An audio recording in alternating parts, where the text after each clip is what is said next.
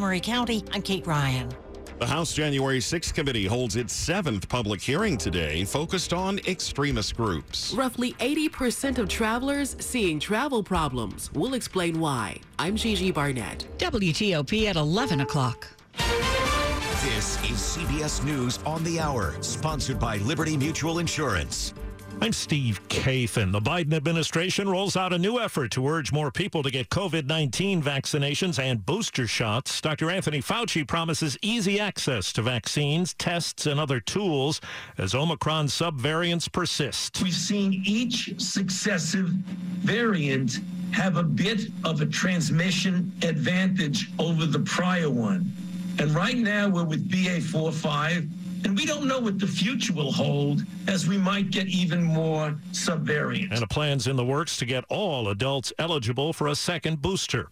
In just a few hours, the House panel investigating the Capitol attack convenes for a new hearing. The committee is expected to drill down into a December 2020 White House meeting, allegedly involving Trump associates like Rudy Giuliani and Michael Flynn, and allegedly discussing the possible seizing of voting machines. Maryland Democrat Jamie Raskin, who will lead today's hearing, says they'll also talk about the mobilization of the mob, including by far-right groups on January 6th. We need Americans to look very carefully at what happened. Another committee member says expect to hear excerpts of last Friday's deposition with former Trump White House counsel Pat Cipollone. Scott McFarland, CBS News, Capitol Hill. The Pentagon says the military killed the leader of ISIS in Syria in a drone strike. Officials say it happened near the Turkish border. Another senior person in ISIS was wounded.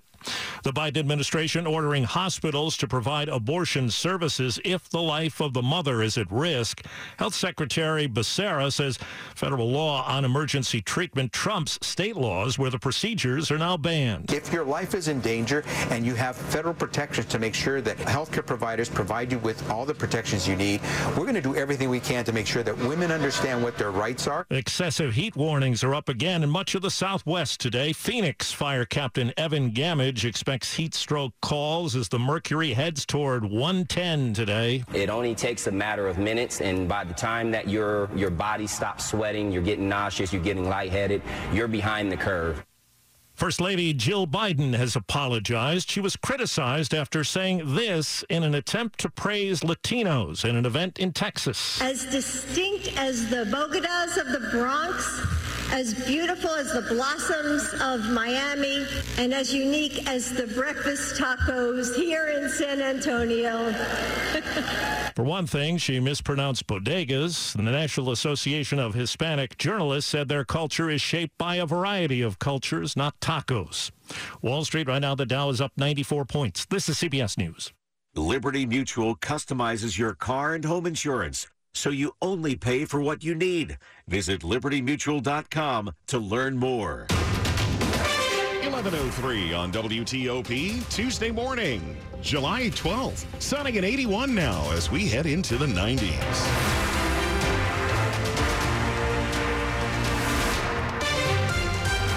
Good morning, I'm Mark Lewis. And I'm Deborah Feinstein with the top local stories of the hour. Virginia Governor Glenn Youngkin is pushing for legislation that would ban most abortions after 15 or 20 weeks of pregnancy.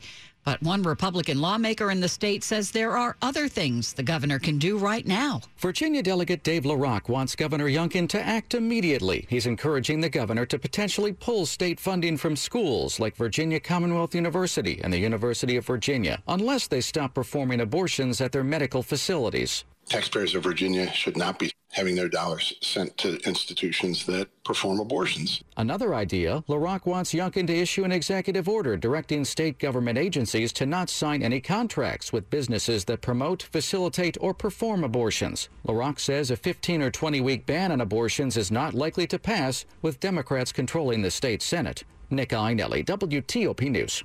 Just weeks after the U.S. Supreme Court struck down New York's concealed carry law, a Montgomery County bill is being introduced to impose new limits on gun owners in the county. Montgomery County Council President Gabe Albornoz said the bill being proposed is straightforward. Under the current law, a person may not carry a gun within 100 yards of a place of public assembly. However, it exempts those with a wear and carry permits. This new legislation will remove that exemption. thereby making it impossible to carry a firearm anywhere in Montgomery County. Mark Pennick, president of Maryland Shall Issue, a group that's litigated on Second Amendment rights cases, says he doesn't believe such a broadly written law could stand up in court. You know how the federal courts are going to receive that? The county bill is being expedited for a hearing July 26th. Kate Ryan, WTOP News.